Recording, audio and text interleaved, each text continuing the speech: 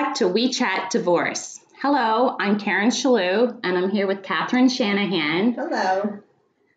And we have a special guest today here, Carissa Liller, attorney with Curtin and Hefner. She's the chair of the family law section there. Welcome, Carissa. Thank you, Karen and Catherine, for having me. Carissa.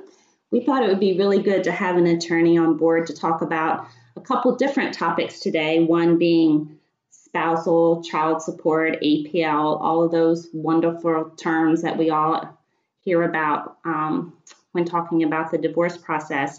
But Carissa, let's start out a little bit with your background. Talk to us about who you are as a person, as an attorney here in Bucks County, Pennsylvania. Thanks, Karen. I have been practicing in Bucks County for 20 years now. I started off my career as a prosecutor in Bucks County. I then moved to Berks County for 2 years, so I did that for about 4 years, and then moved back to Bucks County because I love it here. So I currently live in Doylestown.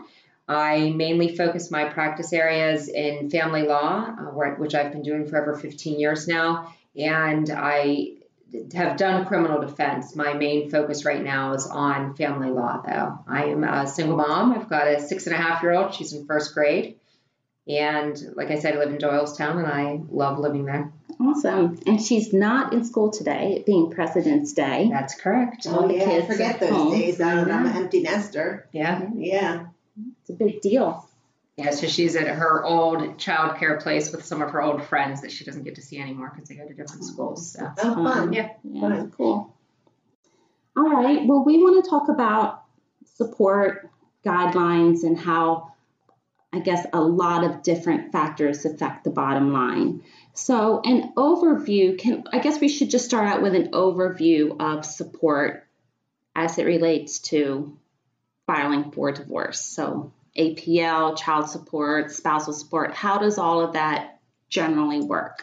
So you can have, if you do not have to be married to file for child support. Obviously, people have children and they're not married. So child support you can file for as long as the parents are living in separate households. If they're living in the same household, normally the court says that they're not addressing it. There is a rare circumstance in which the court will address if people are living in the same home. It's if there's a financial separation within the home. So if there's the other parent, for example, is the independent spouse, so they're the spouse working, and they're not giving money to the household anymore, so they're withholding all the money.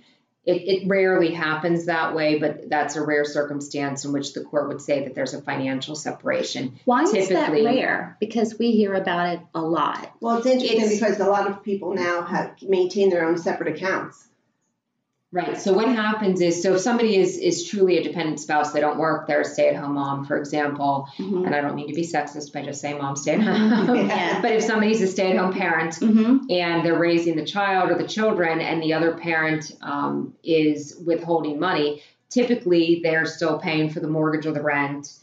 They might be paying for groceries. So the court will sometimes say there's not really a financial separation. So a financial separation can occur within the home if somebody truly is withholding all money, that bills aren't getting paid, utilities are getting turned off, that sort of circumstance. So that is a rare circumstance. So while somebody might perceive it as they're not giving me any money to buy gas for the car, things like that. How about groceries? Right, yeah. So if it's groceries, so that becomes a situation where medical you might, bills. Right, or if they're not paying for certain expenses for the child, or if they've cut off the medical insurance, which is really difficult to do, especially if you're married, then a court will get involved. But typically you have to be, the rule is that you have to be in separate households. There has to be a physical separation before you can file for child support. You can also file, so if you're married, you can also file for spousal support, even though a divorce complaint has not been filed yet, as long as you're in physically separate residences. The alimony pendite lite, APL, can only be requested when a divorce complaint is filed. So because that's alimony pending the litigation. So that can only be requested when a divorce complaint is filed. The spousal support can be requested even if a divorce complaint hasn't been filed, but you have to be married, obviously. Okay. So what's the difference between APL and spousal support then? Just filing for divorce? Yes, essentially. And the other distinction, which is important, with APL, there is no what we call an entitlement defense. So with spousal support, the payor spouse can claim a defense and say, well, my spouse who's asking for support was cheating on me, and that's the reason why the marriage ended. And that will prevent one from getting spousal support. So just somebody's assertion of it isn't enough. If the person isn't admitting it, if there's no proof of it, because a lot of times people say, well, I think my spouse was cheating on me. Well, do you have any proof of that? Do you have text messages? Do you have letters? Do you have, any other proof of it or an admission? And if you do, then that will fulfill the entitlement defense proof. But if you don't have proof of it, then normally the court will not want to get involved in it. But the remedy then is to file a divorce complaint, so you can instead file for APL, and then there's not an entitlement defense to that. Oh, wow, that's interesting. So what if you had, what if a spouse was cheating and they reconciled? Then it doesn't count. So if there's been a reconciliation, and that's also, so infidelity can be grounds for divorce. And again, in Pennsylvania, people normally don't seek grounds for divorce because we have a no-fault divorce and you can just move forward without asserting any grounds. But if you have reconciled, then the court says it doesn't count anymore. You've forgiven that person, you've reconciled, and you're back together, so that they will not look at that typically. What if you reconciled and then admitted to having a previous affair? That still would be grounds, correct? I think if you, I mean, and again, Karen always loves my answers when I say it depends. It depends. But I think that if you reconcile, and the reconciliation is premised on the fact that the spouse was saying, I never cheated on you, I didn't do this. And then the spouse later admits, and then the marriage fails because of that admission, I think that a court might consider that, but I don't think that would be a really black and white situation. So then, again, the remedy would be they file for divorce, you file for APL, and then you just move along, and the spouse would be entitled then on either side. Right, depending on the income situations, yes. I mean, if the formula works out that the spouse is entitled to APL, then yes, they would get it. Okay. Another situation that we've seen with couples coming in, and we find it quite astounding, is they have a child support order, and medical and extracurricular activities were not addressed at the conference. Is that common? That does not sound correct to me. Medical is always addressed. It's with the counties. Medical incorrectly. Maybe I'm thinking extracurricular. Okay. Extracurricular activities are not addressed in support orders, but the medical expenses are. The catch with the medical expenses, the psychiatric and psychological expenses are not included with medical. So you have to make sure as a practitioner that you are including that language. So if you know that the children are getting that kind of treatment, that you include a provision in the order that says that psychiatric and psychological treatment will be included with the unreimbursed medical expense costs. Wow. Because that is not always included. That's a very good point. We just had that situation last week where it wasn't included. We brought it up in another group of attorneys, and they said it's always included. So we were confused. So it's included if the practitioner addresses the attorney topic. Addresses it, or if somebody is representing themselves, they go in. You need to understand that the unreimbursed medical expenses for a spouse or for the children, so if there's a spousal support or an APL order, that it covers the spouses, the dependent spouse's expenses as well. But it needs to be specifically in the order that says that psychiatric and psychological will be included.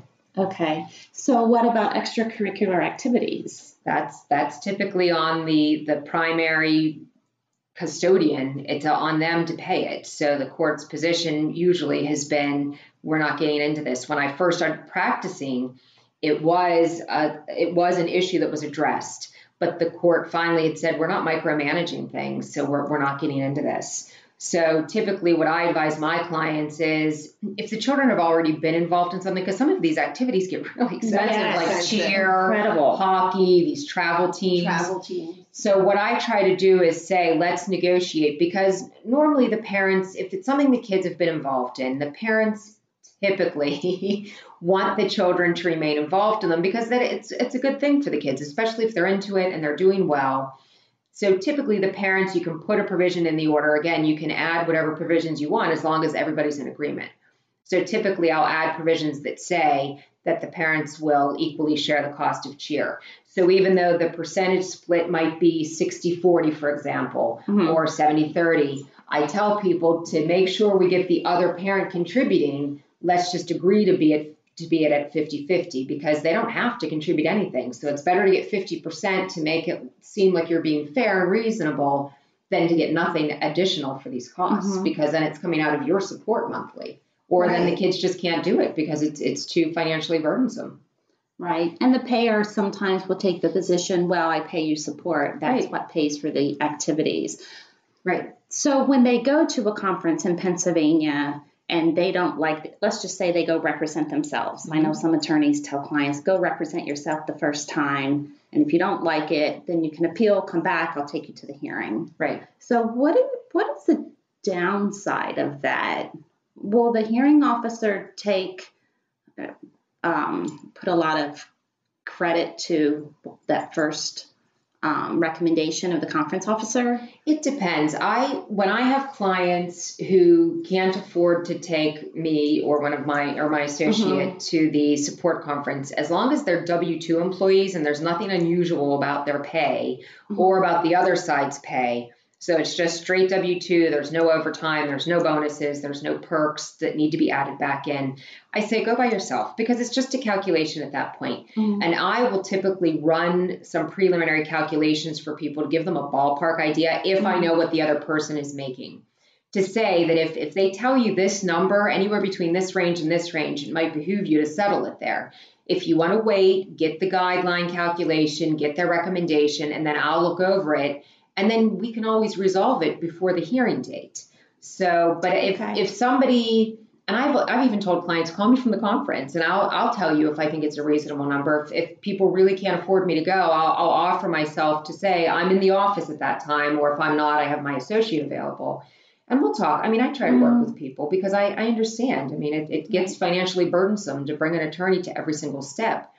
But if somebody has an unusual situation where they're self-employed, for example, or they get bonuses, or they work overtime, or they get different perks like a car paid for, cell phone, etc., you want to have an attorney there, because it really makes a difference to make sure you're getting every income piece captured and put into that calculation. And not only that, I'm more concerned about the extracurricular activities. We have someone that has to pay $4,000 just for band or soccer. Yeah. She can't afford that. It's most of her support payment. It's not included on her order. Right. So if she would have had, she did have an attorney go with her. So I would be afraid to send someone by themselves just to fight for those certain items, unless, of course, it's just, like you said, W-2 or calculating an amount and their kids aren't heavily involved in things. Right. Go ahead and go. If it's a pretty straightforward case, I tell people it's okay to go by yourself. Again, the conference officer will issue a recommendation, and it's different in counties. Conversation about extracurricular activities if the attorney is not there? No, the conference officer does not want to get involved in that. Okay. And each county does it differently. I mainly practice now in Bucks and Montgomery. I used to practice in Philly a little bit, but I quit going there. It's just too much. Yeah. And, to charge the clients for that drive and that wait time is just, it's burdensome. So I tell people now, get an attorney that's closer to Philly or in Philly to handle that. But in Montgomery County, it really is important to bring somebody with you to that first conference, because then it goes to a master's hearing after that. And then it goes to a Court of Common Pleas judge. So there's an extra level in Montgomery County to the support conferences that we don't have in Bucks. Okay. So there is a big difference. And they give you a really short window in Montgomery County that you need to comply with certain provisions, or you're really going to mess your case up. So in Montgomery County, I especially advise people to bring me and my associate to the conference. The very first one. Mm-hmm. Yes. Well, if you ever go to the courthouse, it's intimidating. So if you're going by yourself, even though you're strong, independent, let's say female, and I'm not being sexist, but same thing, if you're being bullied by your spouse, or you're in a divorce situation where you can't stand being around your spouse, to have to go into a conference sitting next to your spouse who may or may not have an attorney, and you go by yourself, you tend to just agree.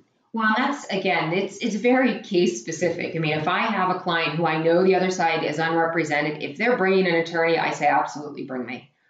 If I know that there's somebody that feels intimidated or bullied by the spouse, I definitely will go. So it happens, but I look at the facts of each case. Yeah. I don't just say, oh, you're a W-2 employee and so go ahead and go by yourself. I certainly look at the facts of each case. And when somebody goes by themselves, I definitely will prepare them ahead of time and say, this is what to expect. This is what to bring. Don't do this, do that. Make sure you get copies of any documents that they bring, because then when we ask for it after the fact, some of the conference officers will not give it to us, which I don't understand that, but it happens. Well, they're going to be faced with imputed income as well if they don't have a W-2. They should have a W-2, and if they're a W-2 employee, then typically the domestic relations office will send out a wage subpoena to the employer. So even if somebody doesn't bring their income information, if they're W-2 and they've been there for the last year, then the conference officer will usually get that information. I was referring to a person who's never worked. Oh, yeah. I mean, they can be assessed in earning capacity is what we call that. But, I recently had a situation where the other attorney wanted to assess, she was arguing to assess my client in earning capacity of $50,000. Because she just recently got her master's degree in counseling. The woman's in her mid-50s and has never worked before other than part-time. And she recently moved. She's living with her son who's 18, but because he's on probation, he needs to live with a family member. So she had to move to live with him, or he wouldn't be able to go to college where he was accepted because of his criminal record. So it was an unusual situation. And I said, there's absolutely no way that we would agree to a $50,000 earning capacity. She's never earned that her entire career. And so we ultimately agreed to a $30,000 earning capacity. So something that is more reasonable that she could do. And then hopefully if she gets up and running in the next few months to get that job, then she could make up to $30,000 a year gross without it affecting the calculation that we've already agreed to. Which is another example of, if you're listening to this, if you think you're saving money by not bringing an attorney with you, you may ultimately be losing a lot of money over your support payment calculation. So think before you go on whether or not you should bring somebody with you. Right.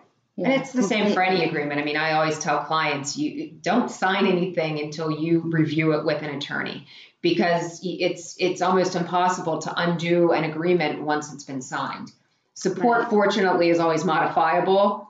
So, I mean, that can be easily fixed if there's a change. But otherwise, there's really no fixing things when somebody signs off on it. But support is always modifiable. Okay. So that's the good news. And to back that up, we also agree that, being a certified divorce financial analyst, I do believe that you should have clarity, even when you go through your attorney, what your financial outcome is. Before you sign that, you should speak to a CDFA and make sure you're clear on what this actually means, because once you sign your equitable distribution, you don't go back. Right. And that's why I think it is helpful. And, I have sent you ladies some cases before, and I think it's helpful for people to understand, what do you need to live on? What kind of a budget do you have? How long is your alimony going to last? And what will you do when it runs out? So I think it's a very good idea to have people coming to a divorce planner to find out, what do I need to live on? Is this going to be enough? Absolutely. And what does their current lifestyle look like on paper now? And what will it look like potentially afterwards? Because that really provides a lot of clarity when you're making decisions. Well, and in 10 years from now, so not just in the immediate future, but I tell people we need to look forward to 10 years from now, to retirement, to make sure that we're capturing enough for you and that you're going to be able to live without, being house poor, for example. So. Right. Another common area that seems to be confusing for a lot of people is when you are earning, you have the earning capacity over your spouse and you're not receiving child support. So you go and you file because you want child support. Well, they're not realizing that now they have to maybe pay their spouse alimony. Right. And there's they get a credit for it, or how do you actually figure that? What comes first? Well, and this, I tell clients all the time, please do not go and file things on your own, because you may be opening a can of worms. That's exactly As they usually do. I have a former client from years ago. I handled his custody, his support. He recently came and filed his own spousal or his child support to modify it because he has 2 new children with a new relationship. Did it on his own, went to the conference on his own, and then called me afterward. And he did open a big can of worms. And so we're trying to fix it now and negotiate with the mother of the child from the first relationship directly. But you always want to talk to an attorney and run some different scenarios. So even if we're not 100% certain what the other person's income is, we can ballpark things and say, don't do this. This might be a really bad idea. But that's where a good attorney comes into play, because you want to be able to tell people, don't do this. So if somebody is the primary custodian and they have more than 50% of the custodial time with the children, then they shouldn't be paying any support to the other parent as long as those qualifications are met.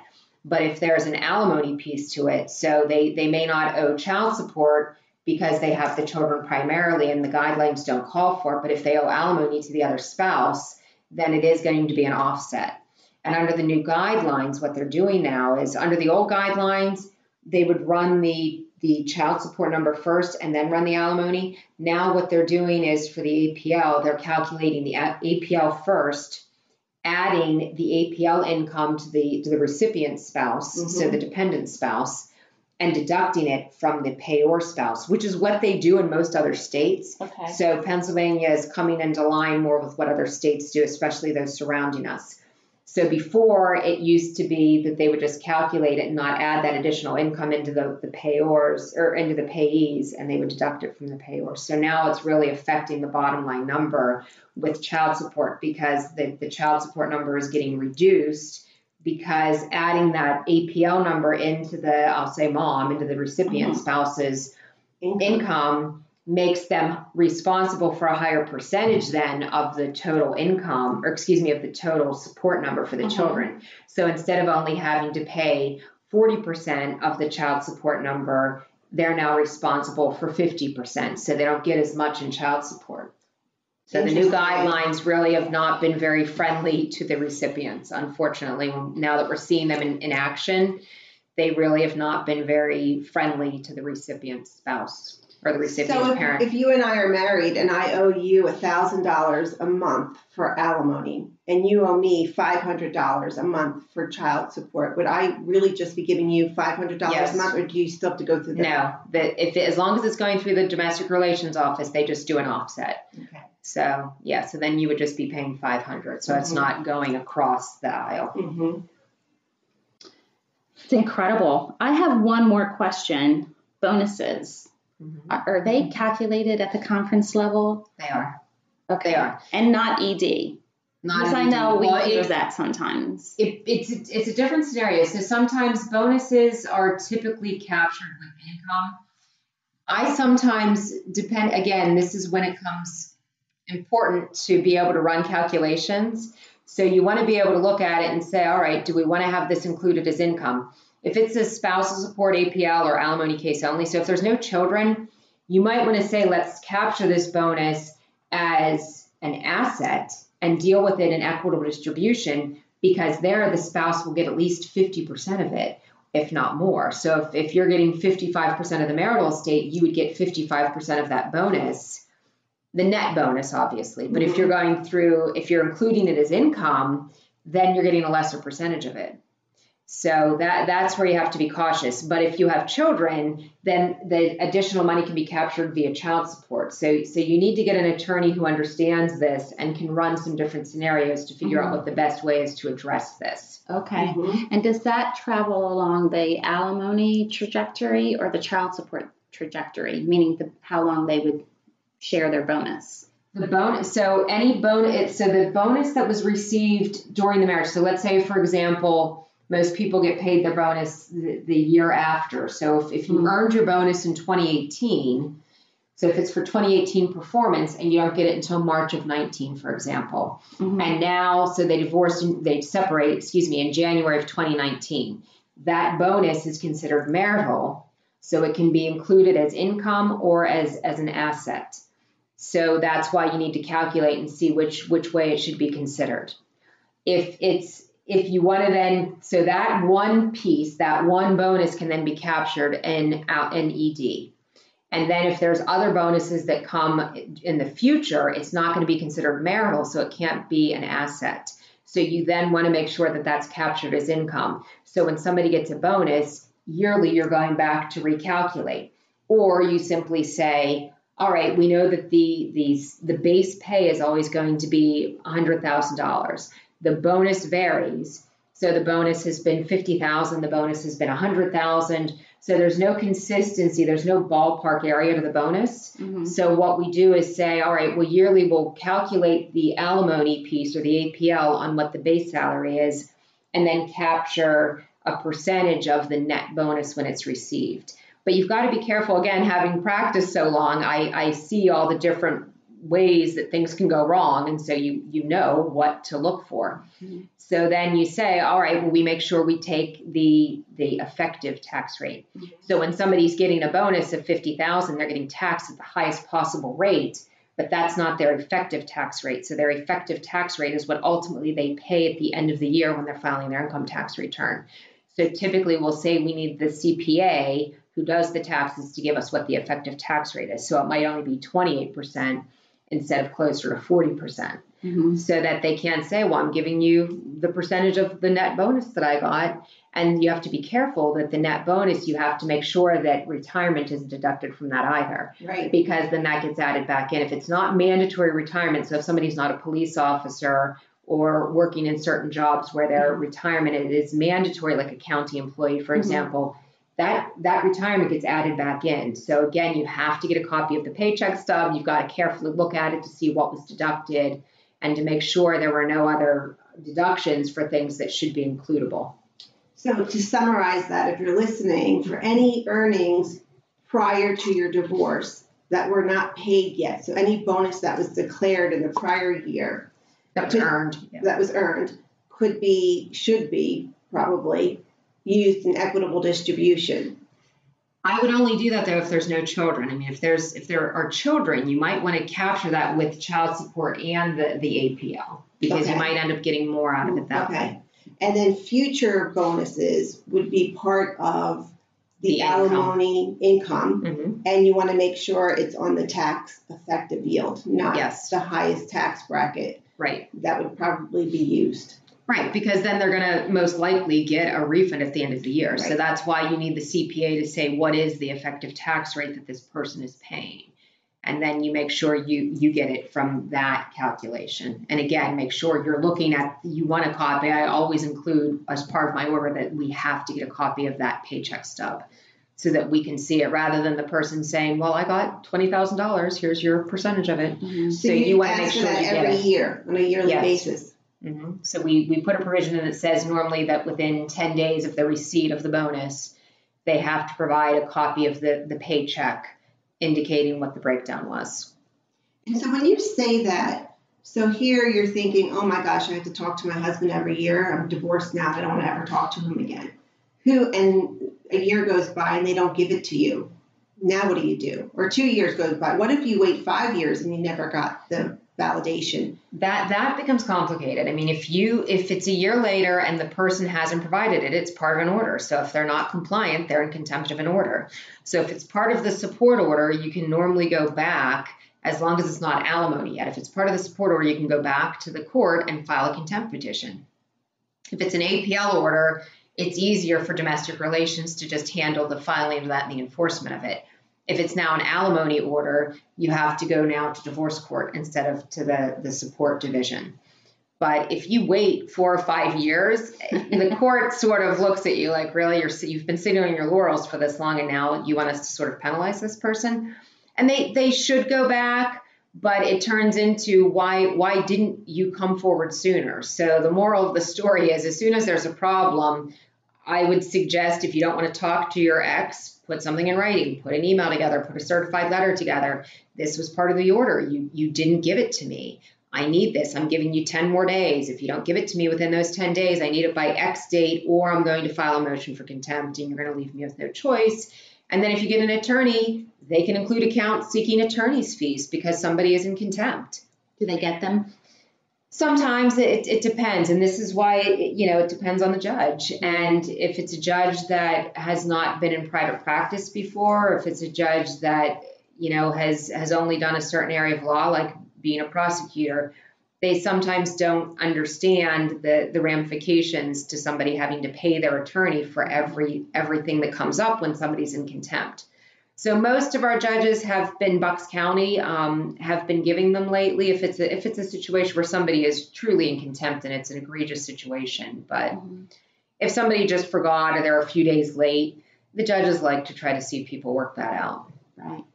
Well, that's a great segue into our final little section of this podcast. So there's something fairly incredible happening in Bucks County, Pennsylvania right now. So let's talk about that. Okay. So right now we have 2 brand new created seats. They were created by legislation in November of 2017, actually. Judge seats. Judge seats, yes. So 2 brand new judge seats. And we have one of our current sitting judges is retiring at the end of this year. So there are now 3 judicial vacancies in Bucks County. And we will have an election this year for 3 new judges. And I am running for one of them. That's excellent. How exciting. Yeah, thank you. So let's talk about number 1, because we're all talking about family law and divorce. Why is it so important that an experienced family law attorney be on the bench, not only in Pennsylvania, but nationwide? And when people are looking at their judges or electing judges, what are some things that they need to have in mind? What are the credentials of sort that makes for a very good judge on the bench? And can I first say, for someone me being someone that does not follow politics, I was actually shocked to learn that our judges in the family court system some of them have never even practiced family law. Right. So be aware of that if you're out there listening. To me, that's surprising. Right, and I think it's really about educating yourself, because I think most people say, well, I'm not in the court system, I don't really need to know about this, and it becomes a situation where you really need to educate yourself to become an informed voter, because if you are in the system, you know the importance of having a judge who has experience in that court. And for the past 20 years in Bucks County, at least, all of our new judges have first been assigned to family court. And for that same time frame, we have not had a judge with any significant family law experience. Some have had some experience, but nothing significant. And the difference is that we then have people coming into court, and they sometimes walk out not understanding what's happening because the attorney has said this might be the way this goes. And it's really important to have a judge who understands that area of law so that informed decisions are getting made. You can make prompt decisions. You can be empathetic with people because you have represented them. You live this with people on a daily basis, but you can still be firm. So you understand that cases need to be decided. You need to make a decision. And that can happen more readily when you have the extensive background in that area of law. And you're consistent. Right. Well, it seems from my perspective or my observation that one side or the other essentially holds the money back and is able to pay for more attorney representation than the other. So I would think that it's very important for a judge to be able to see that and balance that out a little bit just from their observation as well from the bench. Let me back that up with a question where they have, you can sometimes ask for attorney fees, or one party will be charged attorney fees if they misuse the court's time. It's not necessarily a misuse of the court's time. I think it's more of the contemptuous situation where somebody isn't doing what they've already been ordered to do. And that is typically when you can ask for sanctions, such as attorney's fees. But sometimes people can't afford the attorney in the first place. Right. And we did our Bucks County Bar Association screening last week, and one of the questions that they asked was, how do you ensure that there is equal justice for all right. that come into the court? And I said ultimately, because other people were answering the question, and I think ultimately it comes down to the judge. You need to have a judge who has experience in that area of law and the court in which they're sitting, so that if somebody does come in unrepresented because they can't afford an attorney or for whatever reason, you have a judge who understands that area of the law and can then start asking questions and can then start sort of dissecting what's happening and make a good decision. so that if somebody does come in without representation, not that the judge would represent that person, but you get to the bottom of the case, you get to the bottom of the facts, and you can pinpoint the issues and figure out what's happening and make the best decision. Well, you can also figure out the strategy of the other side that does have the representation and how they're taking advantage of the person who doesn't. Right. Yeah, you would be able to vet that out. Speaking of the screening, I noticed that mediation, that word is being used more and more, and I know a lot of other states already incorporate mediation.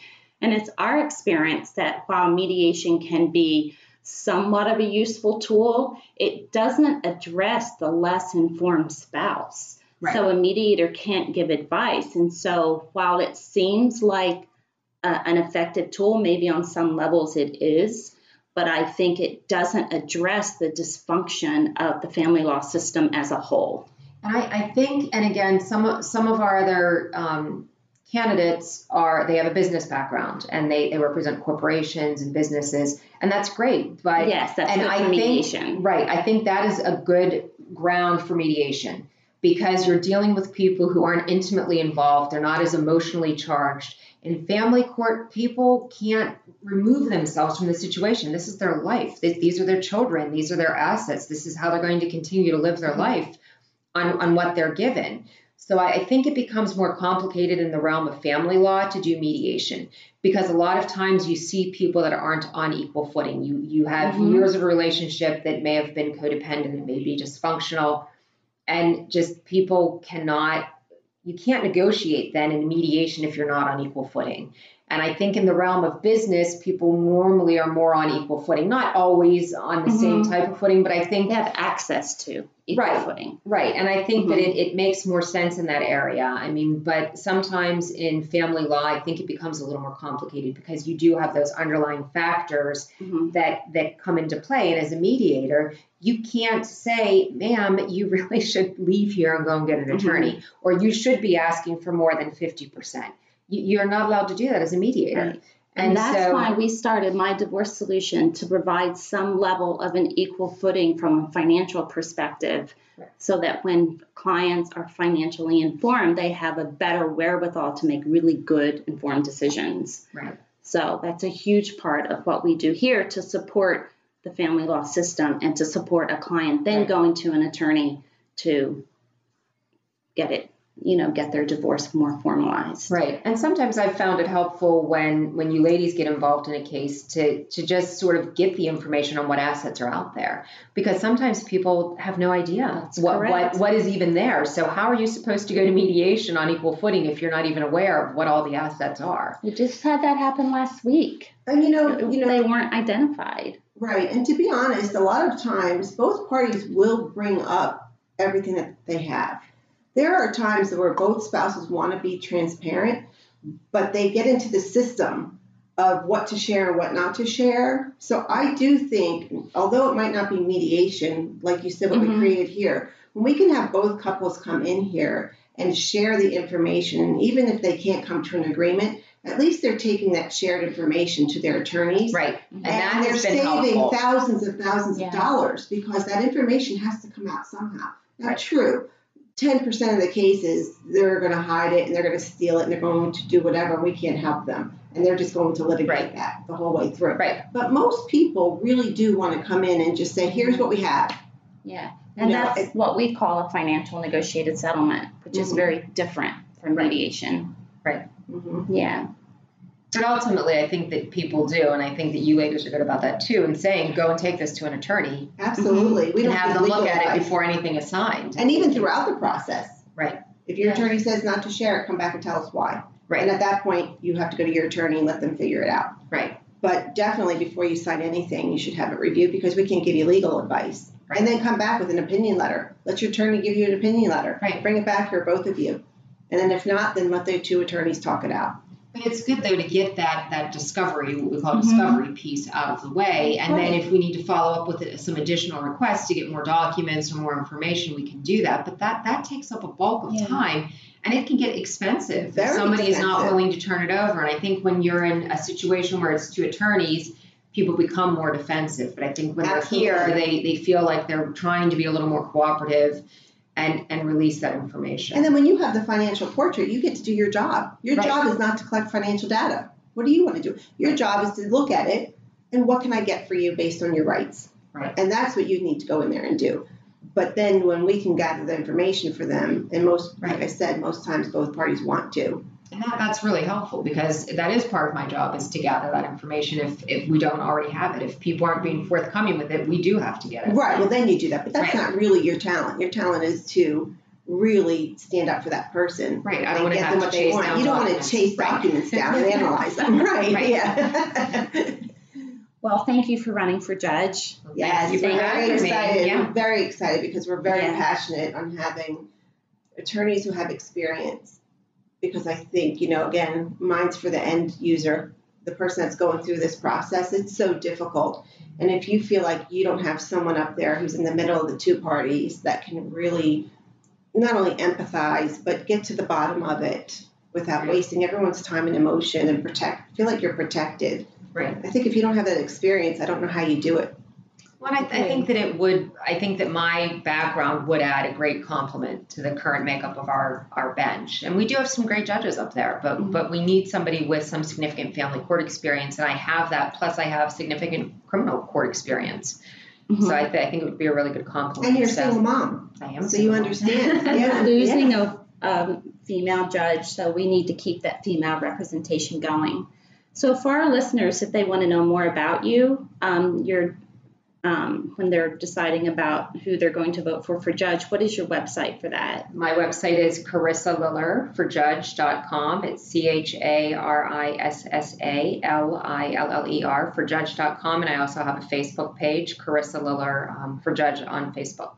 Okay. Excellent. Okay. Very excited. Thank you for being with us, and thank you all. And if you have questions for us, you can find information on how to contact us at www.mydivorcesolution.com.